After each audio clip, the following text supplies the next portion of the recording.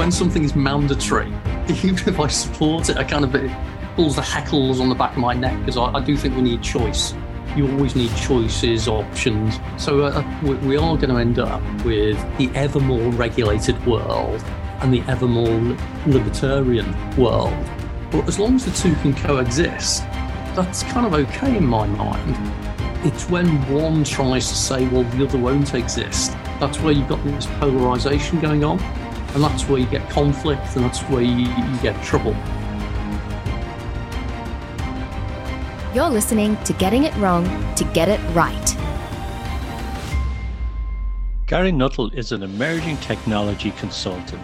He specialises in helping organisations explore and utilise data with emerging technologies such as blockchain. He is a sought-after speaker and trainer, delivering keynote speeches, workshops and masterclasses. Gary, welcome to the show. It's a pleasure having you on. I look forward to chatting with you. Really want to touch on blockchain, want to touch on the digital currency that's facing our way. There is a battle between people holding on to cash and governments and central banks trying to push people in a direction that suits them. And whatever other way our conversation is going to meander along the way. So I'm looking forward to having this call with you. Joe, thank you very much for inviting me onto the program. And I too looking forward to this. Some of the topics you talked about there, whether it be blockchain, crypto, government-backed digital currencies or whatever, it does feel as though we are about to cross the point of no return with many of these things. So yeah, look forward to this. Yeah, and it's even, there's globalism, there's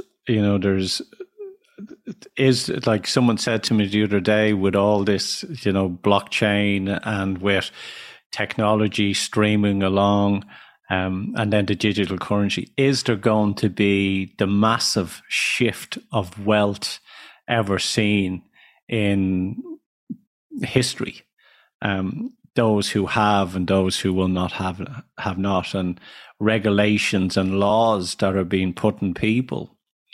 And as someone said to me, it's like a boiling frog, putting a frog in cold water and turning it up. The frog won't move, but it eventually will boil. And I've said this many a time. Are we giving up our comfort? Are we giving up our freedom for control? So, the comfort creatures, we're shown more, but we're actually giving up our freedom for that at the end of it, at the day of it. I'd kind of argue in a way that we're not giving up our freedom. We've already given it up. It's just that we didn't notice it had happened.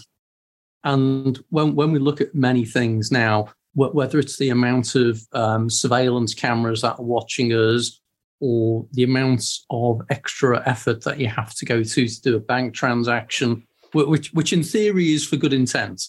The whole thing that Europe's introduced a whole raft of new regulations around payments, about secondary identity and verification and all this. And on the face of it, it kind of looks really good. It looks like it's to protect the consumer, reduce fraud, and you hear all of these things.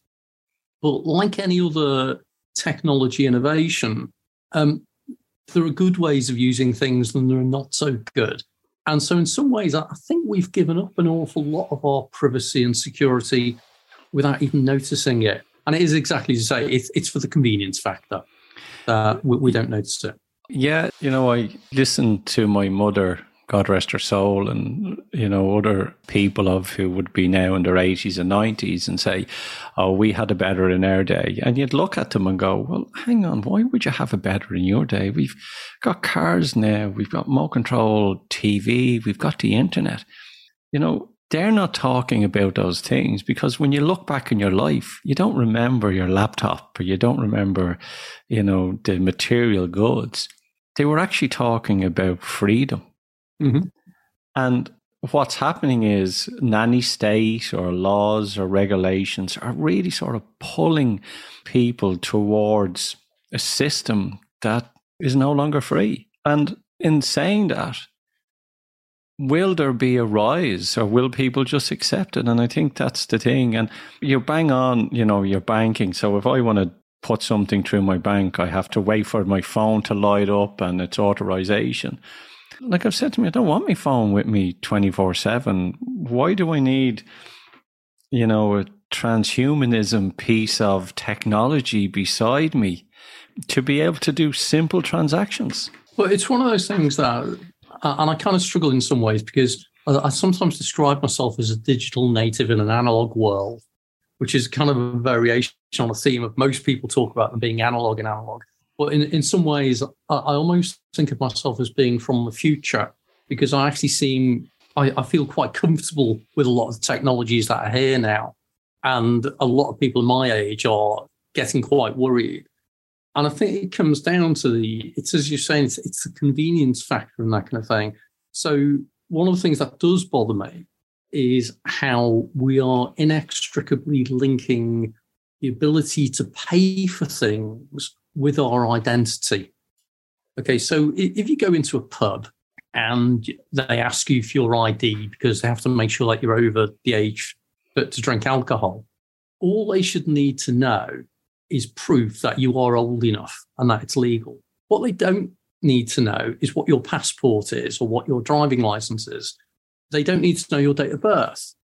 But the way that we tend to approach these things is to capture those pieces of information rather than, is it legal for me to drink somewhere, yes or no? And that's a very different thing. And this is where it's interesting you're saying about things being free. The old joke in social media, Facebook, Twitter, all this kind of thing, is when the product's free, that means you are the product. Yeah. And that's because you are constantly generating data about what you're clicking on, what you're liking, what you're sharing. And the social media companies are then using that data to resell it to other organizations.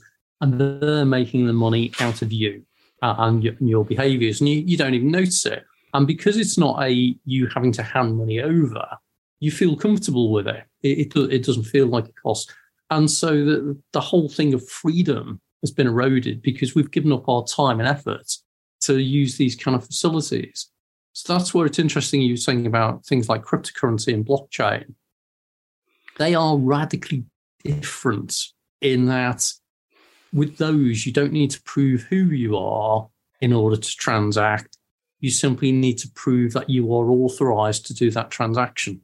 And that's a subtle but important difference. I remember a couple of years ago, there was a car NCT, or people will know it as MOT. And when I went in to the location, they said, can I have a look at some identification into the premises? And first I pulled out my passport. It says, we can't have a look at that because of, GDPR. And I went, okay. So then I pulled out this card that I had, and the card itself was out of date, but my picture is me and my date of birth is me, right? And I gave him that. He says, I can't accept that. I says, why? The card is out of date. I says, the card may be out of date, but my date of birth isn't out of date. And that card is reflecting my date of birth and it's showing who I am. But you're not acknowledging it because the card itself is out of date. And he looked at me. He knew I was right, and he didn't know what to say. Sometimes the problem that we come against processes and procedures that people are just executing without any thoughts. I'm going through it at the moment.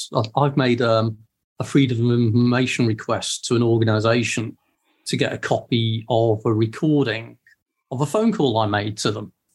And it was to do with opening a bank account. And I sent them details and said, I'd like a copy of this recording, please, because it's all digital these days. And therefore, under GDPR, I've got a right to obtain a copy of the recording. But because the recording related to somebody else, but that somebody else wasn't on the call, the bank is now insisting that I provide them with a copy of that somebody else's identity details. I was like, hang on, you're asking me to break GDPR to fulfill your requirements. So you can see that The just only following the rules type thing is not common a good sense. option. I think it's we are lacking common sense, and people, it's a case of I can't cross the road until the green man flashes, but there's no cars in miles. Yep. And it's I think people need to just kind of go, okay, there's common sense here. It's like going back into the digital currencies and blockchain. I was all for it in probably maybe 4 or 5 years ago, thinking it's great, cash, brutal. I never use it. I have my card and, it helps me, and I don't take money out. I spend less because I'm tapping, and it keeps me a budget. So I'm terrible if I put €20, £20 or dollars in my pocket. When I pull it out, I lose it. So my wife was always giving out to me, going, is there any money in your pocket? Give it to me before you go out, because it'll end up on the street. And I was going, great. But then when it started to drive home, and I kind of, instead of sleepwalking through the whole process, I went, hang on, if we go a digital currency, that money that I have, someone gets a percentage of it. When the other person gets it, someone takes a percentage of it. There is a tracking mechanism on it as well. So if it's that 50 quid, out of that 50 quid, the person, I'll probably only be sending over to that person 48, I'm using an example, and they'll probably only receive 46. And I'm kind of going, where's that percentage of the money going? It's to the digital world. And I'm kind of went, that's not right. Because if you think about it, when we get paid, we then pay tax on it. The stuff we buy has VAT on it. There's other levies or whatever on it as well. And this is an extra charge that will be built into going down to the shop to buy a carton of milk, or whatever it may be.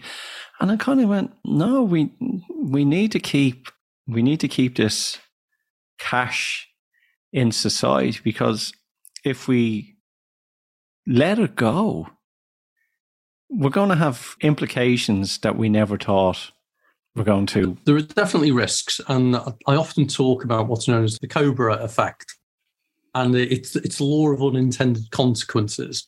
That's something you do something with good intent, but the actual result of it is something totally different. It's called the Cobra effect because of the story of, I think it was in Delhi many, many years ago in India. They had an issue with poisonous snakes in the area.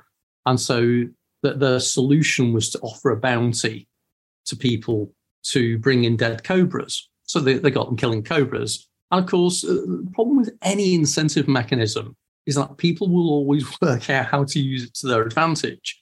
And so some people started breeding cobras in order to be able to kill them off and sell them and make more money from the government. So eventually the government realized this was what's going and totally killed off the whole deal, upon which all the people who'd been breeding cobras said, well, what do I do with these? And they threw them out on the streets, and therefore they had a worse problem than they started with. So, there is this law of unintended consequences. So we do need to be careful in how we do things. And that's why I think we have to do things bit by bit. So cash at the moment, generally around Europe, I think 85% of all transactions are digital in some way, but possibly even higher. So with COVID restrictions and that, it's dropped down even more, but cash is dying away. And I often hear this description of how it is that with digital money, everyone's taking a slice as it goes through the transactions and that.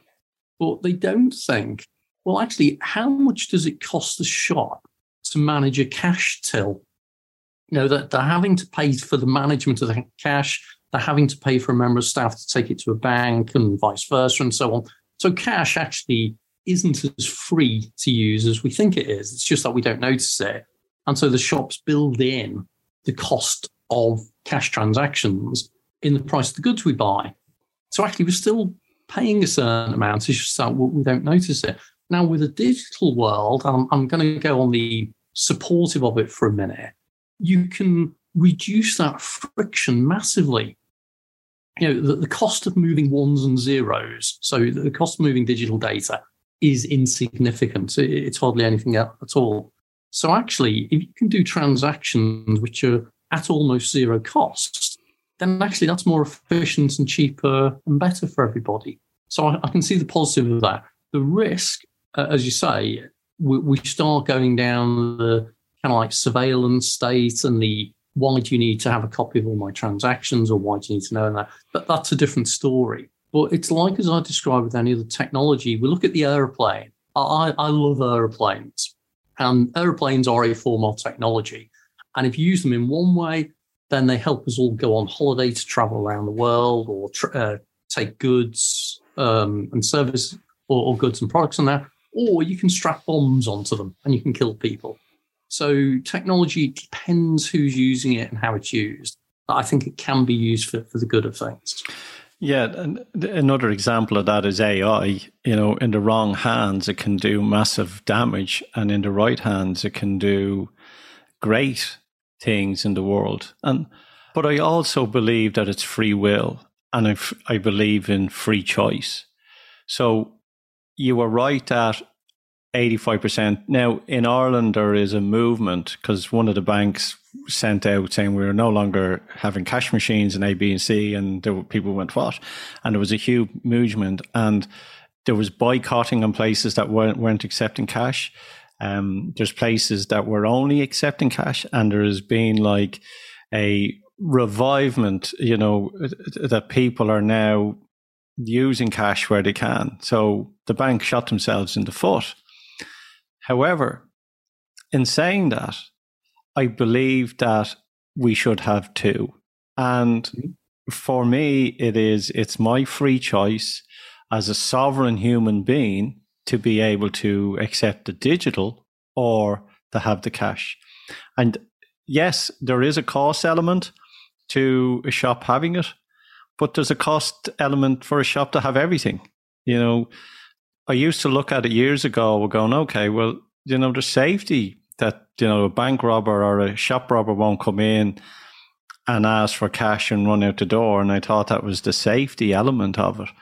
But, you know, mother of invention, you know, and people will find a way. And I know there is very intelligent people out there within the crypto space that are already creating digital currencies that will be outside of government regulations when we go digital.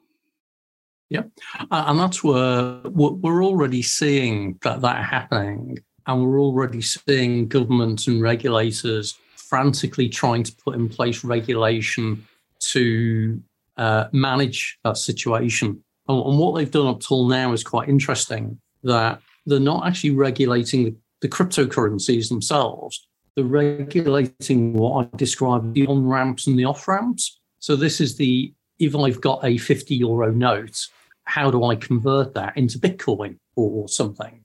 And in order to do that, I usually need to go through a bank. Banks are now saying, well, we won't connect you to a crypto exchange because they blacklist lots of them. And certainly in some countries, it's getting harder and harder to actually get a bank account where you can actually transact with a cryptocurrency capability. And that's because the government's putting in things.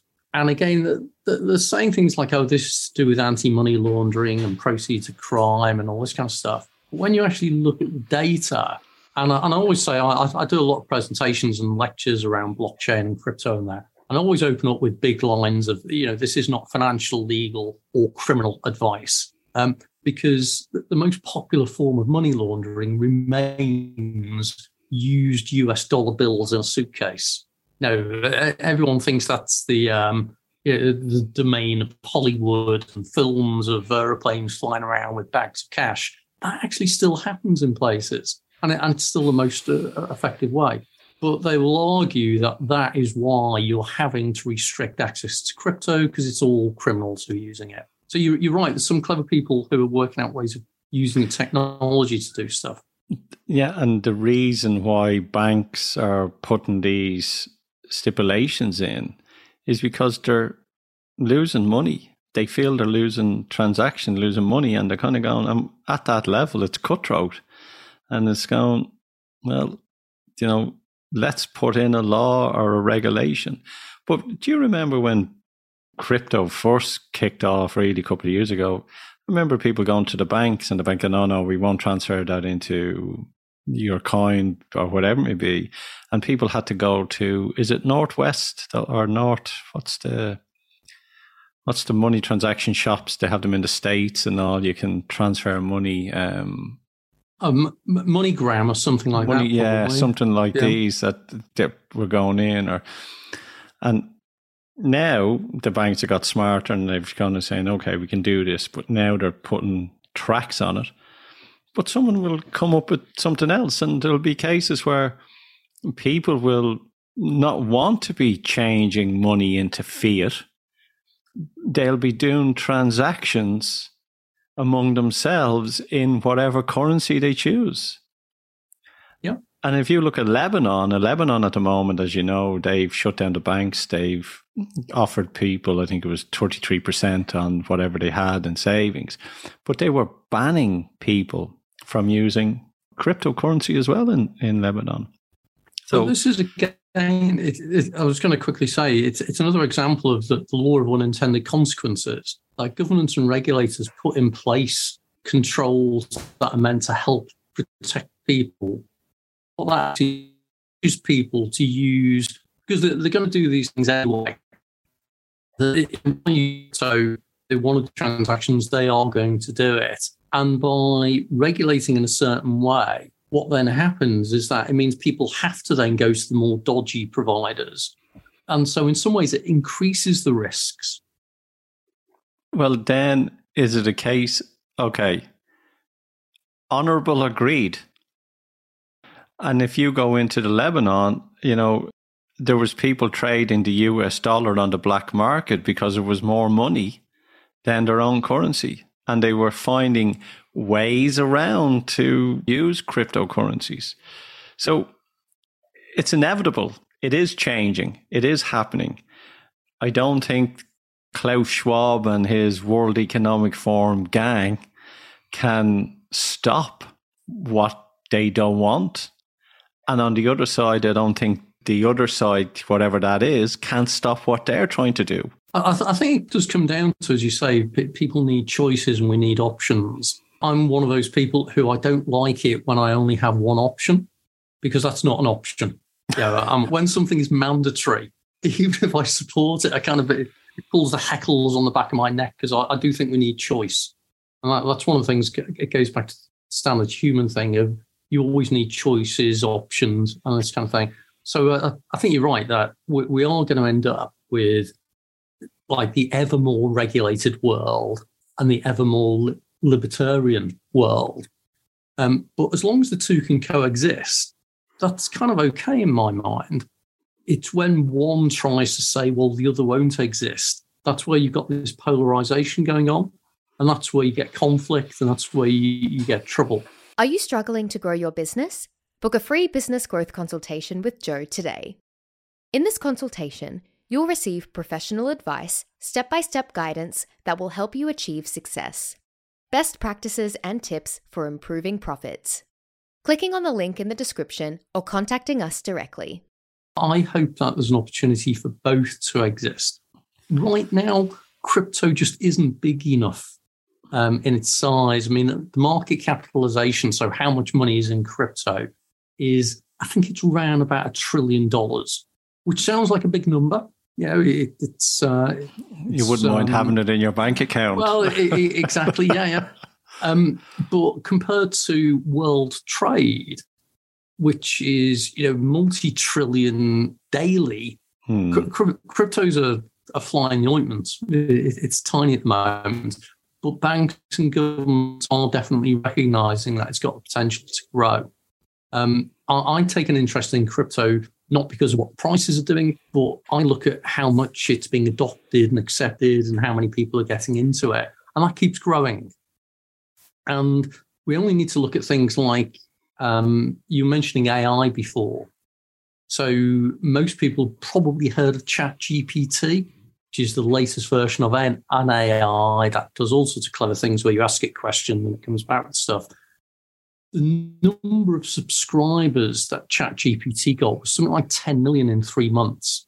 So in terms of user adoption, that's an off-the-scale rate. If you think about how many people started buying cars originally when they came out, and then how many people bought into social media or whatever, it grew and grew. But the rate of adoption explodes. And so I think banks are realizing that with crypto, there is the risk that even though it's only a small thing at the moment, it may grow rapidly. And they're mindful as well. If you look at Bitcoin, for example, Bitcoin is probably the best known crypto. The paper that describes Bitcoin has written into it a comment about its main goal is to provide a means for peer-to-peer transfer of value without an intermediary. And you go, well, what does that mean? And it's like, well, ultimately it means you can pay someone else without going via someone else. So you don't need a bank, you don't need a building society, you don't need any of the payments providers, which for you and I is brilliant. We're getting rid of the intermediary, so that's a great way of reducing cost. But if you are the intermediary, you're going to feel threatened. And so that's why the banks are taking a great interest in crypto. And some of them are adopting it themselves. So some of the banks are actually the biggest filers of patents around blockchain and crypto technology because they've realized that this is going to be the future. Yeah, it's like you see the big financial trading houses in Wall Street, an article, crypto dead, don't touch it. And then next week they're creating their own, so even with themselves, they're very unclear and there's a lot of uncertainty on it as well. But it's interesting that you said it's peer-to-peer, and that's what it really is meant to be. It's peer-to-peer without someone dipping into your pocket. So it's like me walking down to the shop and buying a bag of potatoes, and as I walk home, someone comes along and takes 3 potatoes out of it. What was that for? Oh, that was the pleasure of walking up the road. So, normal household, do they care? I don't think they care. And most people are interested in, firstly, convenience, and secondly, security. And I say it in that order because if you say to people, they will just assume that things will be secure, because this is why we tend to have governments and regulators to make things safe and secure. So you don't even think about that. But if you can make something convenient for somebody, they will adopt it. It's the path of least resistance. And so this is where I've worked in many organizations where they've been implementing things and they've said, how can we force our users to use this? It's like, well, if you're going to use the word force, then you've got a problem already. You want them to want to use it. And people want to use things that's simple, easy, quick, effective, and cheap. And you notice I didn't even mention safe there. It kind of comes at the end. So I think that for normal people, they don't really care. These days, everyone's got, a mobile phone with a banking app on it, or a lot of people do. Do they care if that banking app is doing the transaction in euros, in dollars, in Bitcoin? Doesn't matter, does it? It's value transfer. And this is a fascinating thing about money and currencies and all that kind of thing. All they allow is a means of transferring value. I bought something, I paid for it. Do I care what unit of measure you use? I was doing a fair amount of traveling before the lockdowns, and I had a payment card that you went into any country and you paid with that card, and you didn't have to worry about whether it was in dirhams, dollars, scudos, or whatever. It just did it for me. Fantastic. I didn't give any thought about that, but that was so convenient, and so I used it. One thing I've noticed that there's a younger generation who now have it on their phone, and they go everywhere and they tap their phone. And there was one case of people, they were on holidays and their phone broke, and they didn't have any cards, so they had to come home early. Yep. And I'm kind of going, you have people out people in their 20s are out having fun in the city, and they're hitting a nightclub, and the battery runs out on their phone. It's over for them. The night is over. They can't spend any more money, and they go home. Yeah. Have you ever lost a wallet? Yeah, and it's the same as losing a wallet, but you're kind of going, you're depending on electricity in a way, your own, to do this, where if you just have your card. And I'm kind of going, we've come a society that people are, and I'm showing my phone to people who can't see me, that we're depending on this digital plate to be able to survive and live. Yeah. Which is completely wrong. So let's extend that a bit further for a minute and get people either excited or really worried. Because you're right, everyone's got a mobile phone these days, or most people have mobile phones. I know that's wrong to make such an assumption.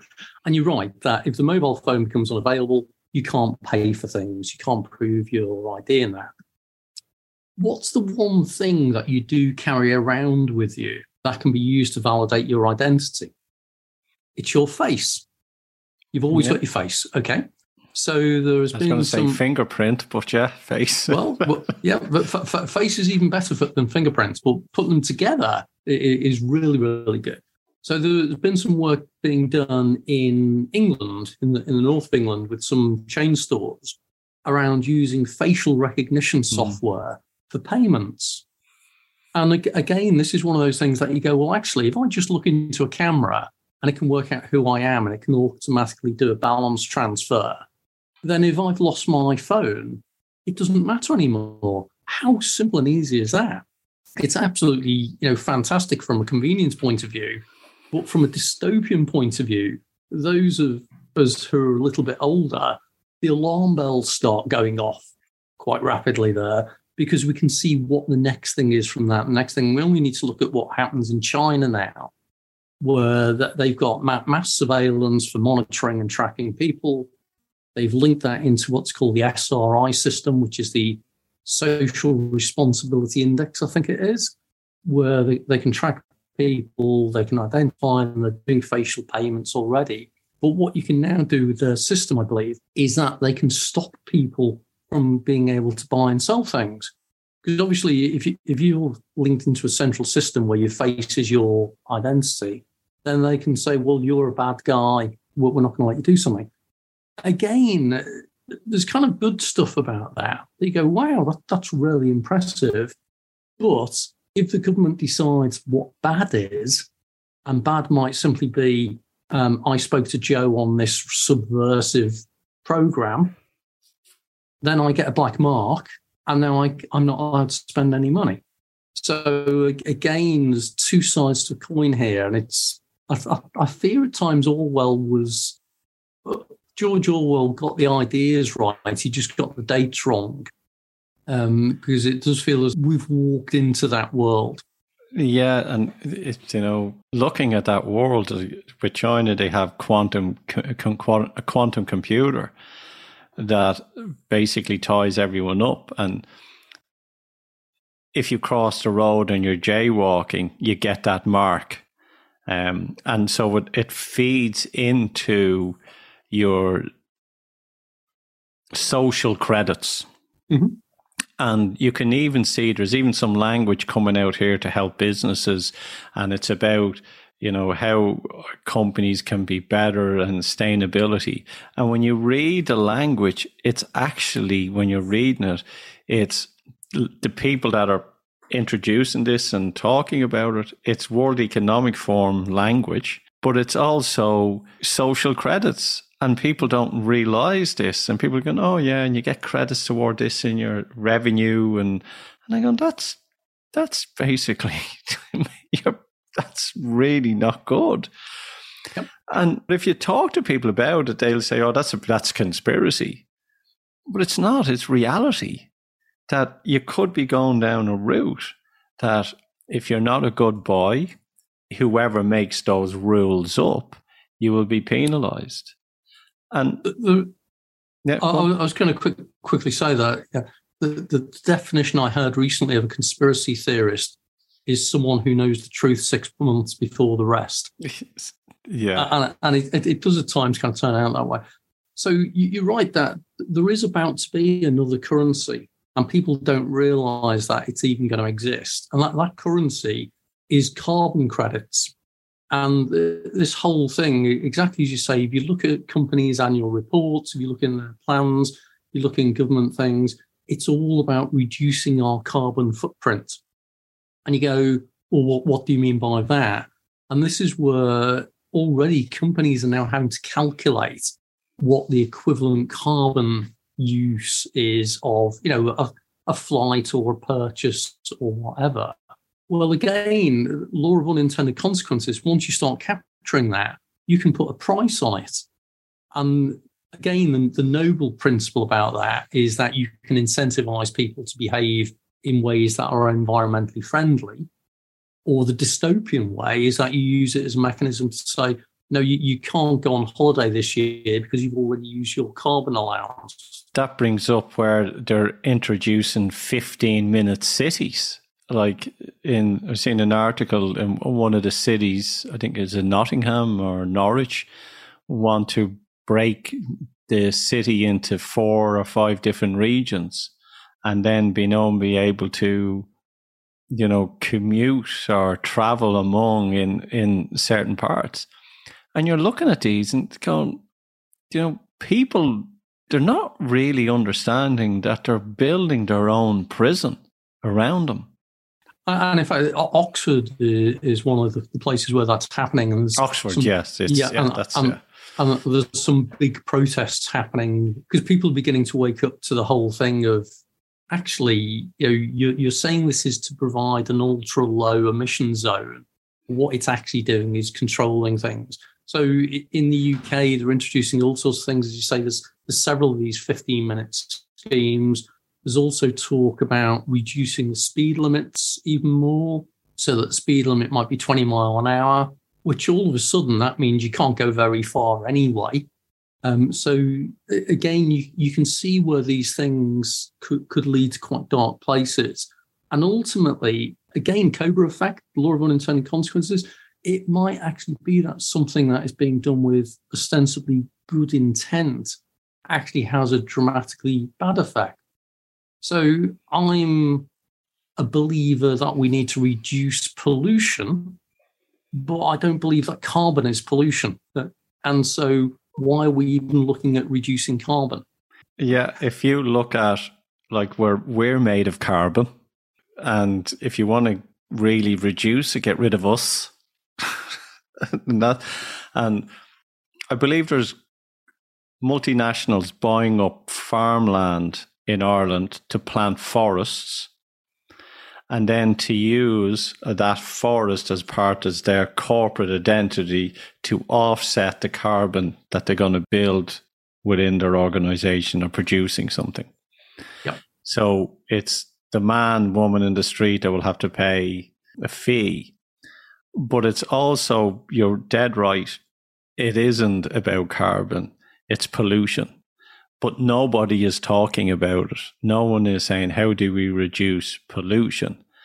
Because if you start looking at pollution, it's then focusing on the big organizations that are making X amount, billions, that are causing the pollution and not man, woman in the street. Yeah. And it's something I always urge caution when people talk about net zero, because net means that you're actually subtracting one number from another in order to come up to zero. So that means actually, exactly as you say, if you're a big company and you buy a forest, you can now use that to offset all the pollution you're generating. So you've now no need financially to reduce your pollution. So it's not solving the pollution problem. This is where I said ages ago, around London, the London mayor introduced a low pollution zone, and they're now extending it. It's the ULEZ, so I think it's the ultra low emission zone, where it's very expensive to go into town. If you want to reduce your pollution from cars, just ban them. But you don't, because you're using them as a form of revenue. You're taxing them instead. So I think at times we're looking at doing things the wrong way. Well, the EU came out and said they want to ban petrol and diesel cars by 2035. And these are, sometimes I think people just speak these words without actually thinking. And you're going, okay, so you want to do that. So what are you going to use to fuel the factories? So you're going to ban cars, but they said that, we still will be using this in manufacturing, and we'll still be using it in our private jets, and we'll still be using it in all this. The only thing we're just going to stop cars, you driving your petrol or a diesel car. And you know, like, it's nonsense. It's someone in Europe with a strike of a pen goes, yes, it's now law. And I'm kind of going, hang on. People need to understand that it's civil servants, which means they are a servant to the people. Not they are above the people and tell the people what to do. The people are above them. So it's man, woman, system, civil servants. This is the way it should go, not the other way around. But I think people forget that. I think it comes back to, it was interesting, Elon Musk was being interviewed the other day about how do we need to educate our children differently. And instead of him saying things like, teach them how to program computers, whatever, he said, teach them critical thinking, teach them the ability to question and to question the answers that they get. So you take a look at, as you say, that the EU mandate that petrol cars won't be available for sale from 2035. I used to work in the oil trading industry. And one of the things that people don't seem to realize about oil is petrol is almost a byproduct that you get. So you extract a barrel of oil, and from that barrel of oil, the majority of it's going to use for crude oil. So you're going to use that for powering, your power stations, your ships, this kind of thing. Then you've got light oil, so you might use that for lubrications. You've got kerosene for aeroplanes. So a barrel of oil, once you refine it and everything, you get a whole range of different products out of it. And petrol is not one of the primary products. It's kind of like a byproduct. Yeah, that's right. So what are they going to start doing with all this byproduct that no one's consuming anymore? What are they going to do? They're just going to burn it off like they do with gas? We don't know. So it's one of these things that unless they're actually going to reduce crude oil consumption, then there's no point reducing petrol. So it's, again, I think society's being driven down a certain direction without a little bit of critical thinking around that. I teach my children to be critical thinkers, and to this point when they say something and I say, because I say so, well, you're telling me to question everything, so I'm questioning you. And I go, Yeah. But yeah. I think what's going on, it's theatre. I think it's a play on stage, saying what wants to be said, and everyone rallying around, you could say saving the planet and causing fear without actually looking at, okay, how do we really save the planet? You're saying this, get rid of this, get rid of coal, get rid of that smoking, but okay, what's behind that? And I think there's a play on words, there's a play on laws. I think it's control. The man, woman in the street are the ones that are going to be affected, and other people are going to make more money out of it. And I think people need to wise up in a way and go, okay, these rules, regulations are coming on board, but I need to question them, because everybody's taking everything at face value. Everyone's believing everybody's word. And you said it there that, a minute ago, is that, if we don't do this, if we don't question it, we're, as you said, we're going to give up an awful lot. And then It comes down as well that I'm always nervous of any regulation or legislation that is preventative in nature. Anything that bans something or prevents something, and unless there's a really strong argument for it, then I don't think we should generally ban things. Regulation and legislation should be enabling. It should be allowing you to do what you want to do, not stopping you from doing it. And anything that either prevents you from doing something or offers a financial incentive for you to behave differently, I always get cautious about. So years ago, there was the EU subsidies on wind farms. And so there was massive amounts of money being ploughed in that you could get government aid if you had a wind farm. And so as a result, people chop forests down to put wind farms because they got the grant aid. Well, anything that is good should not need a subsidy. It should naturally just be beneficial in some way. So I'm always suspicious of anything where there are financial incentives to do something or financial disincentives to not do something. If it's a law, it's because they want you to do it. And I always love the way if they want something and if you don't do it, they fine people and they create big fines because people know if it hits them in the pocket, it'll hurt them the most. So they use this stick to beat people with. Carrot and stick's fine as long as it gets some carrot sometimes. Yeah. Or it's the stick is so far that you'll never get the carrot. Yeah. The question I have, where do you think it's all going? Or is there, the Bell's curve? Is there more and more people becoming conscious to ask the right questions? So where do you think it's all going, good or bad? Yeah, so we look at how technology gets adopted, and ultimately that's what we're talking about. It's about the adoption of technology in various forms, whether that's technology to enable money and payments, that kind of whatever. Technology tends to follow a certain trajectory in that it always takes longer than we expect it to get into place, but then it has a bigger difference. It makes a bigger impact. So we look at the internet. The internet's probably about 50 years old now. Compared to ARPANET and how it was originally, it's taken 50 years for it to really start transforming how we do things and how businesses operate. So I think we're going to see more and more of this stuff coming along, but we're not going to see it make that much of a difference yet. And then suddenly we'll wake up one day and it'll be a different world. I really do think things will happen quickly. And it came home to me a while ago. Somebody said to me, if you think that the world is getting faster and faster every day at the moment, then that means that today is the slowest it's ever going to be for the rest of your life.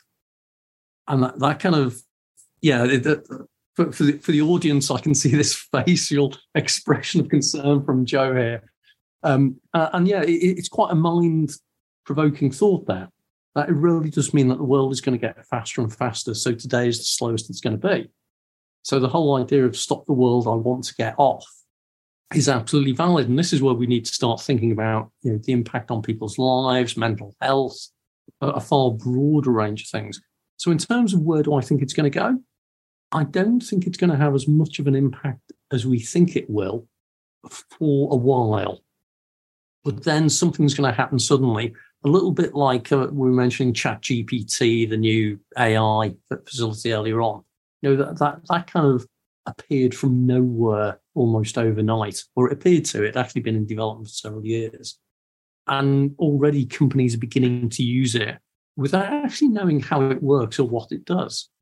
But they're using it to write scripts, to write videos, all this kind of thing.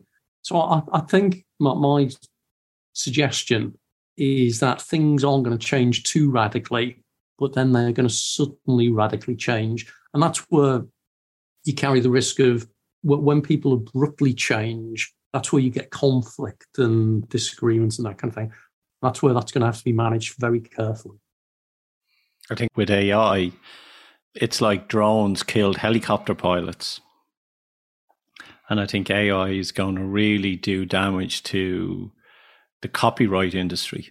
And the only real, true, authentic stories that will be written are people writing their own stories. about their own experiences and they will be the authentic, and everything else will just be, like there's more information dumped on the internet every day than there was, over a 40-year period that was written. So I think it's moving quickly.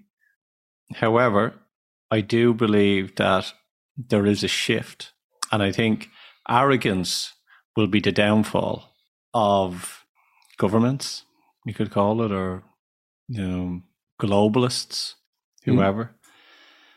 Like the French Revolution or the Russian Revolution. Yeah. Again, this is the thing. It carries the risk of ending in conflict. And governments generally like conflict that they're not in control of. They like it where they are. But yeah, the whole thing around authenticity is a subject of its own right about the creative industries, whether that's writing or video or whatever, are about to be quite heavily hit by AI. So I'm already seeing some Hollywood film studios who are using AI to make Harrison Ford, who I think is now 80, look like his younger self for the next film or something. And it's incredible. And you can't tell that it's fake. It does look like they've pulled out old video footage. So authenticity is going to be interesting, of how do we prove that something is authentic in general? Because you can get AI to write a fictional story now as though it is an 80-year-old who lived through the Second World War, who experienced blah, blah, blah. It could all be a totally imagined thing, and there's no way of knowing. It's like you can see digital work out there where they're pretending to be Obama or pretends to be someone, and the guy's talking, and you see the image of the president talking in his voice. So I think, again, don't look at everything at face value. Question everything. And if you really are unsure, I think it's about using your intuition and your gut feeling to guide you. I think Ronald Reagan used a phrase when he was doing the nuclear arms talks, which is trust but verify. And what was interesting about that was it was actually from a Russian phrase, a Russian folklore type thing that effectively comes out as trust but verify. These days, I'll go even further and say don't particularly trust, but definitely verify. I have learned over the last couple of years, Gary, that the forest will give us everything and will provide. Everything else is just theatre. Yep. Yeah, on it. I think our conversation will need to be to reconnect again. But tell me, if someone wants to reach out to you or someone wants to connect with you, where can they find you, Gary? The easiest way is just go on to whatever your favourite search engine is and type in Gary Nuttall Emerging Technology. And I usually fill the first page, and you can get in touch via LinkedIn, email. It all appears on the web from there. So that's the easiest way. The easiest way. And yeah, I think we haven't even touched on blockchain. That's the thing. We said we'd meander to wherever we were going, but we have on it. A topic for another day. Another day. Gary, thanks for coming on. Thank you. Pleasure.